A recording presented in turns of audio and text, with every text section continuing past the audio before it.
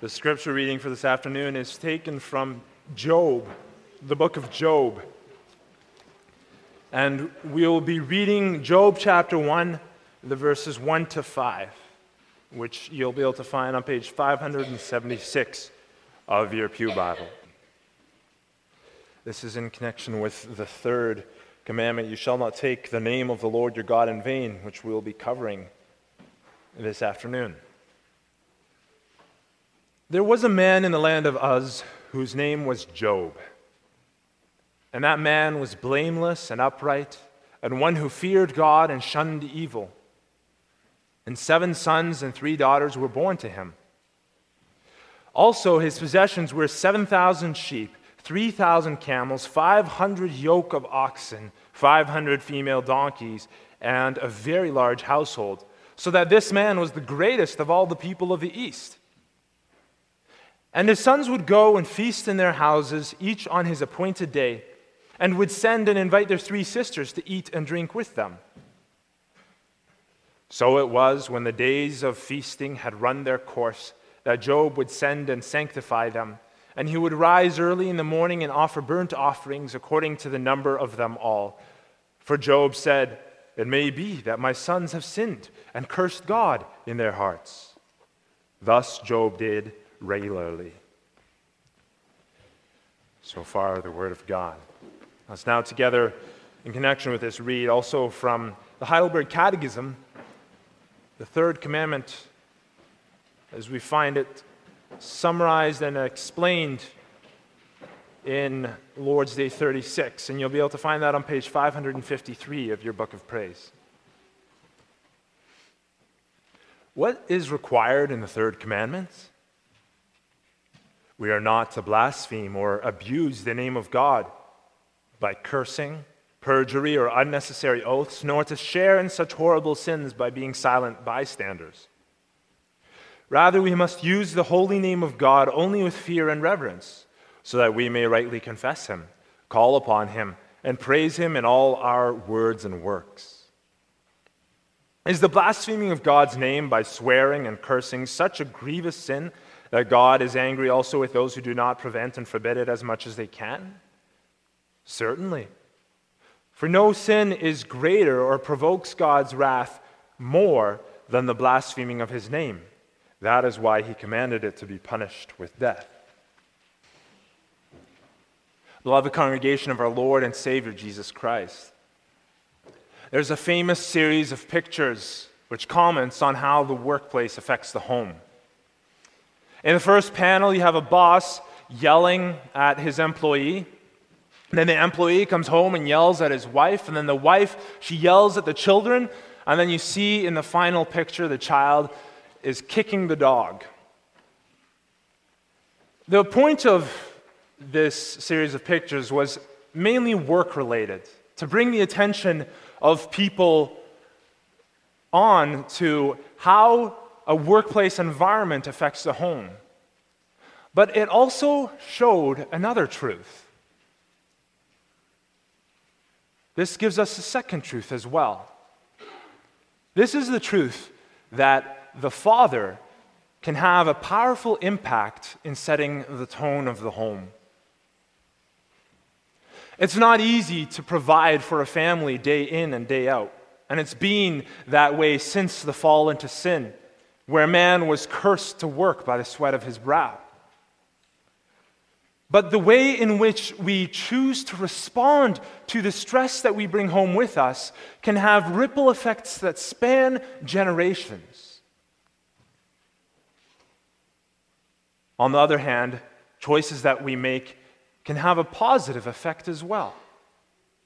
Have you ever gone into a workplace or a school or college or seminary in which people were genuinely happy about the way things went? Have you spoken with people who said, "Oh, we have a lot of fun there together. It's always a party"? This isn't to say that they don't work hard. In fact, in many such places, people pull long hours and put in tons of effort. But the point is that they specifically put in extra effort to shape a good culture of joy, kindness, patience, and love, motivated by service to God and by appreciation for each other.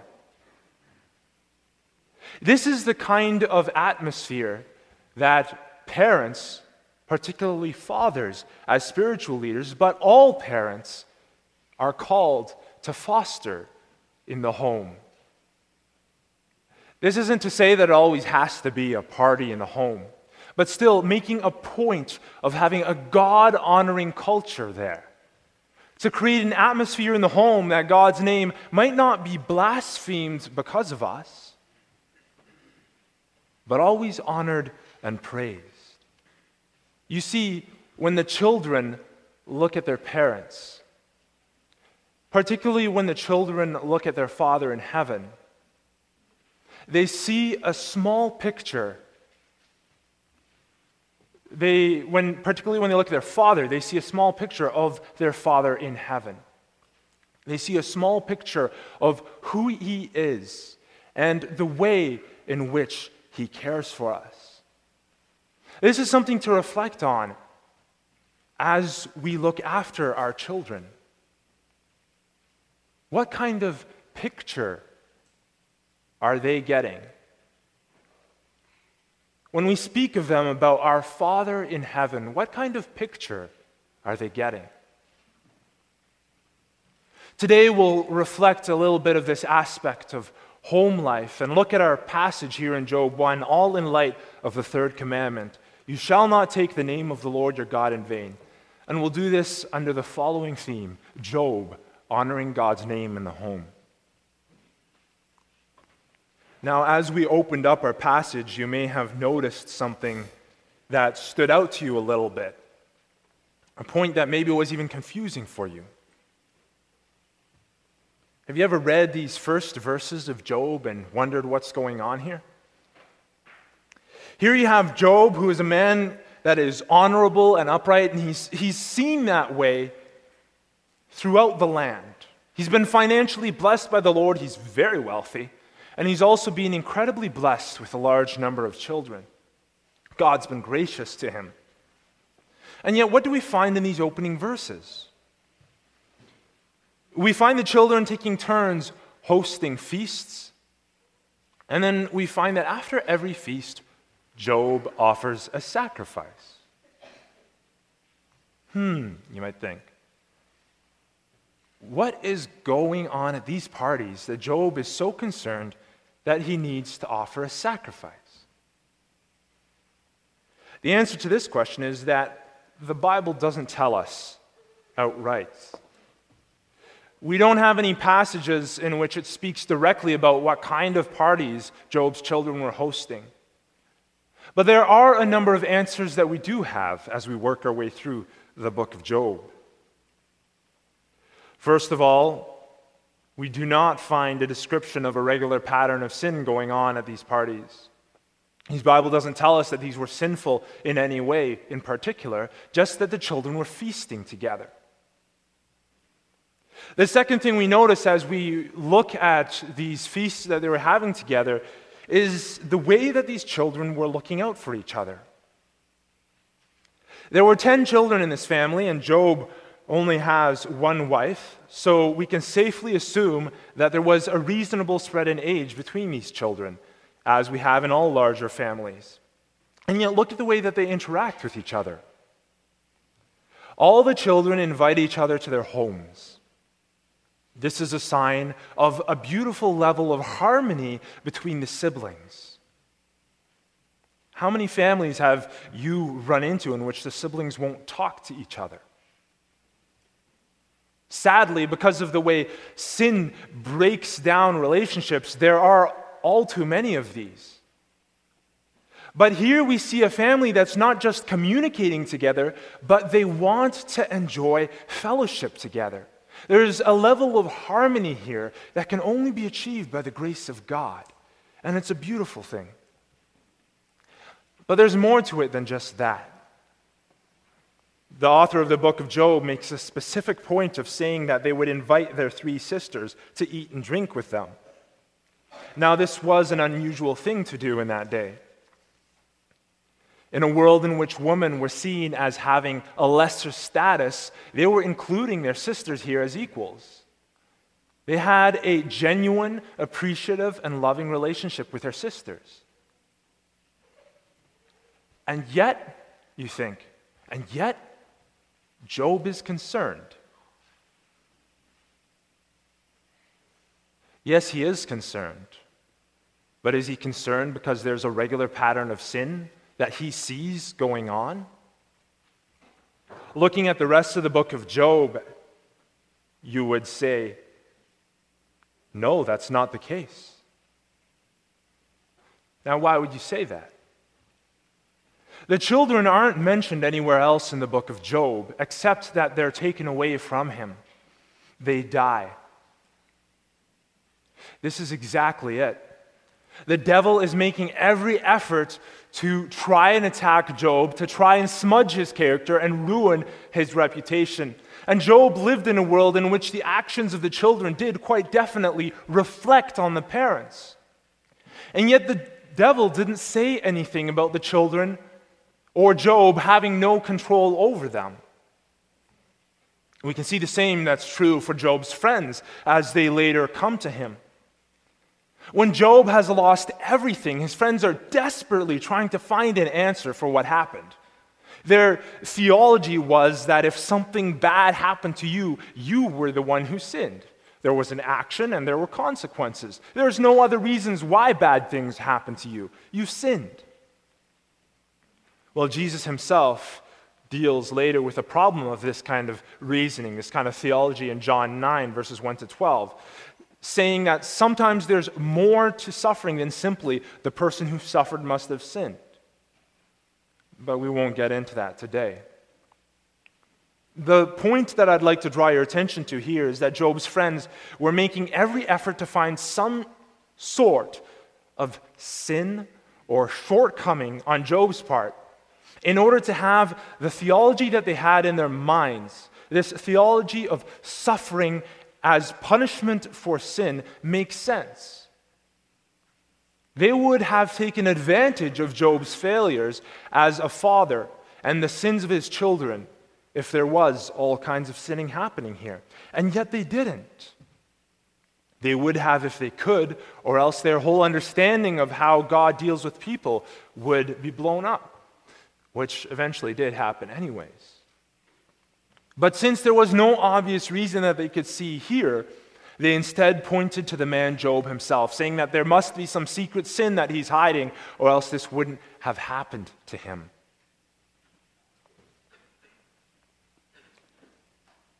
And yet Job is still concerned.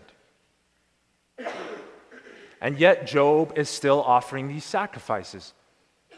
You still haven't answered the question. This is true. So why did Job offer sacrifices? Well, let's let him speak for himself.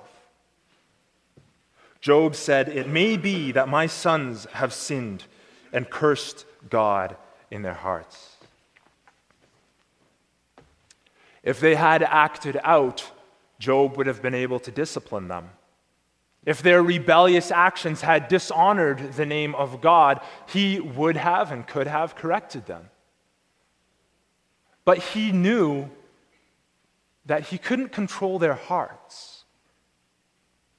He couldn't control their hearts any more than you, as parents, can control the hearts of your children.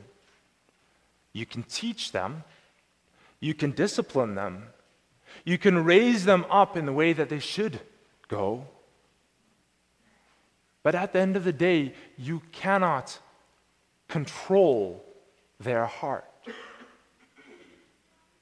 Job was concerned that while they were spending time together in feasting and in celebration, they would feel so self-assured, so happy and content that they would forget God.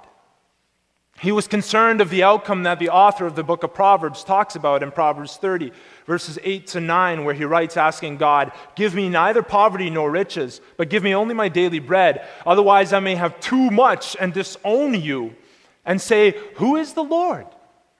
Or I may become poor and steal, and so dishonor the name of my God. Children who have a secure future and don't have to worry and constantly lean on God with regards to where our next meal is coming from, which is actually pretty much every single one of us in the Western world, such children have a very real danger of falling into the trap that the man in Proverbs describes here.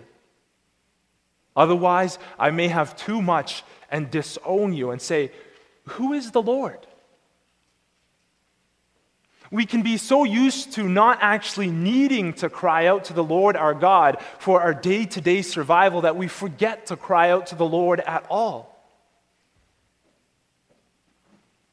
And as we find here in this proverb, this is one more way in which we can dishonor the name of the Lord our God.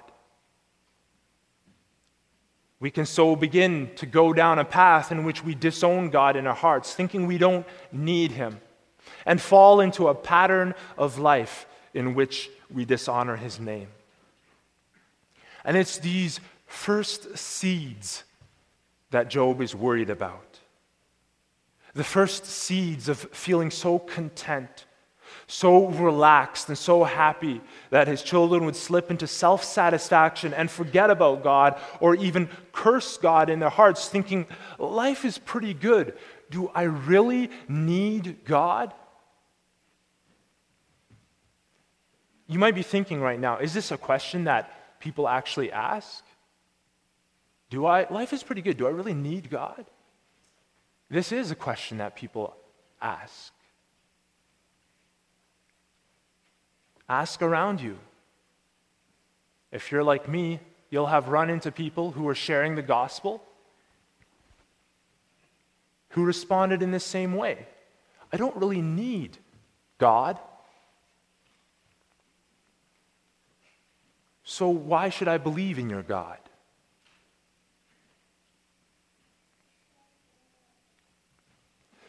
The thing is that such people are people who are very open about it as you approach them.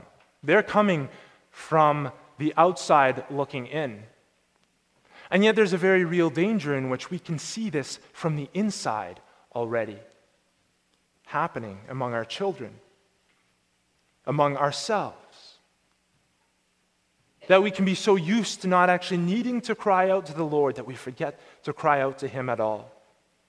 And so we dishonor God in our hearts, thinking life is pretty good. Do I really need God?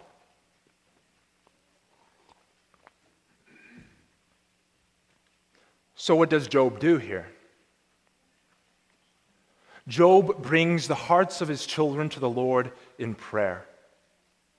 Job sets them, and all of us, an example, reminding his children that the Lord isn't just interested in outward actions, but the Lord is interested in where our hearts lie.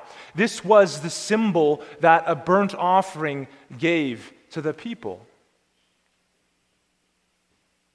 I am giving you my everything, Lord. He understands that dishonoring the name of God doesn't begin with a life of rebelliousness, but its seed is already planted in the soil of an overly satisfied and an overly self-assured heart. A heart that says, I don't need God. And the way that he speaks to this, in terms of his whole family dynamic is to create a culture in the home in which he openly and publicly calls on the Lord for the sake of his family. He sends up an offering for each of his children. Each of his children by name. Do you see this as a pattern in your life, beloved? Particularly you parents.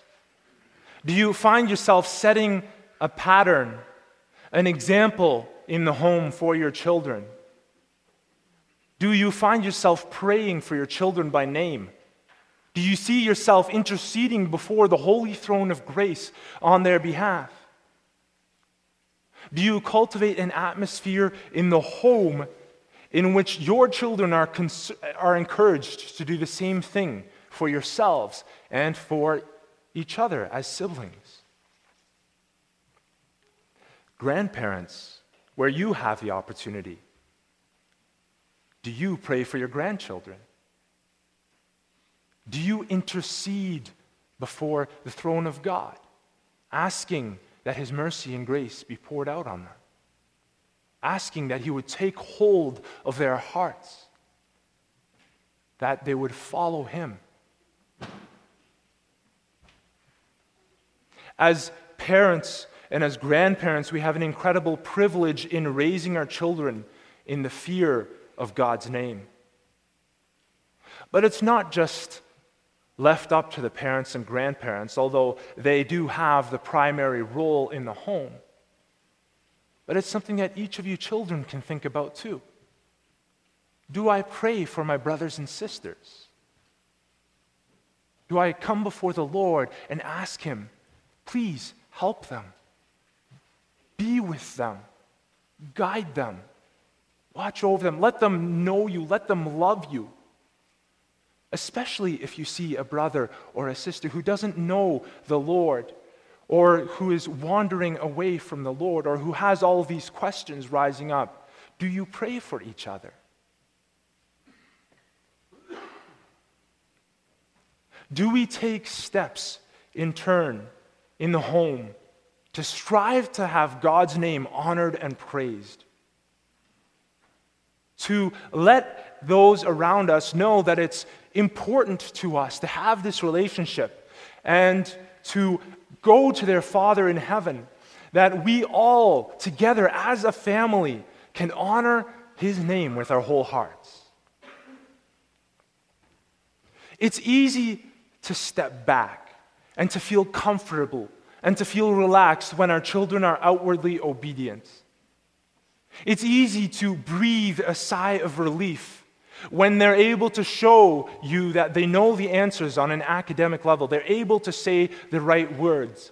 But how certain are you of the inclinations of their hearts? Of where they stand with the Lord? Of whether or not they truly love the Lord?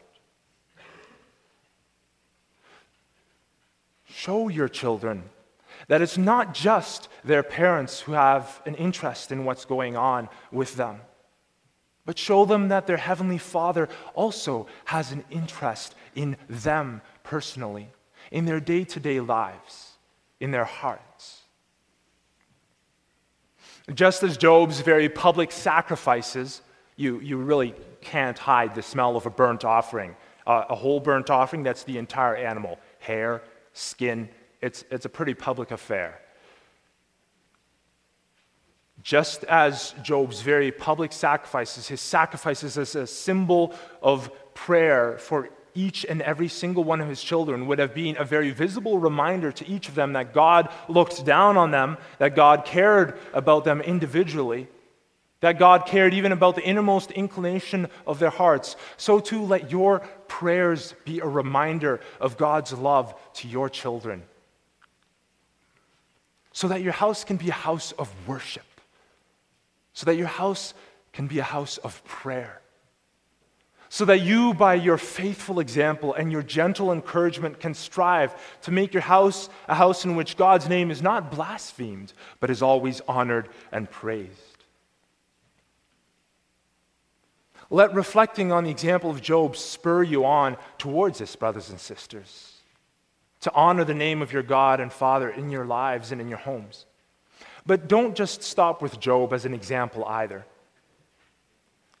Let this passage be a reminder for you of the bigger picture as well. If we have had fathers who have failed us in this regard, let this be a reminder that we have a more perfect Heavenly Father who has never failed us and will never fail us. When we have children who do not know the Lord and go their own way, let us turn them over to the care of our Father, who knows their needs and their cares much better than we ever could. When we fall short in our parenting, In our leadership, in our guidance, we have a Father who forgives us and redirects and cares for us, who's interested in the innermost thoughts of our hearts.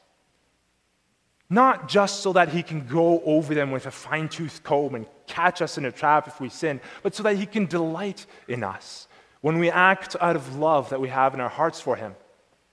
So that he can really have joy in the way that we live in his presence or in the love that we share with our neighbor because we remember that he is our Father. And more importantly, we have a reminder to us that we have a brother who intercedes for us.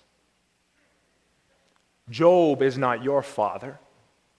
He's not the one who's standing there offering a whole burnt offering for your sin.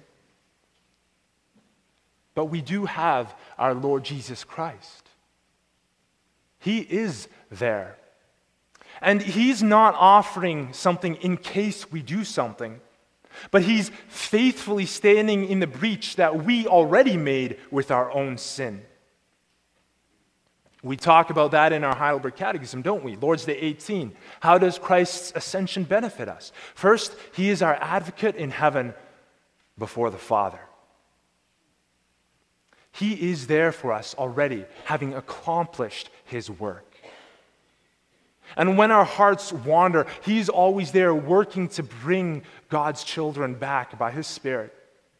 He's always there with the holes in his hands and feet as a constant reminder before the throne of God that his work is done. His one sacrifice is completed. He stepped into the breach that we caused by our own sin, and he offered himself up as that one perfect sacrifice for sin once for all, having reconciled us to God, and now, not needing to offer himself up again and again, he remains there. Unlike Job's sacrifice, that was something that had to happen again and again. But his one sacrifice was enough to set things right with our Father. And now he is and remains in heaven as a reminder of that one sacrifice that we have, that one offering that was enough. So let's hold these truths as precious, these much bigger truths that we can see as we step back from just seeing Job as an example. And let's share this as well with our children and with our children's children, so that even in the middle of a spiritually lost and wandering nation, we can, by God's grace, raise a faithful generation. A generation that knows that their Father in heaven is real and that he has an interest in them. A generation that's comforted by the fact that their earthly parents care about them deeply enough to constantly bring them before their heavenly Father in prayer. A generation that has been taught to have a real relationship with their Father in heaven, to know him, to love him unconditionally, and to trust him unreservedly. And let's model and reflect this same love and care for our Heavenly Father to our children, ourselves as well, as we live with them. If this is true in our homes, and as this becomes true in our homes by the grace of God, then our homes will be lights, shining lights, beacons in this dark world. Lights in our churches, lights in our communities, and lights in the darkness of our nation. Let's strive for such God-centered and God-glorifying homes, so that our Father's name might not be blasphemed because of us, but only ever and always honored and praised. Amen.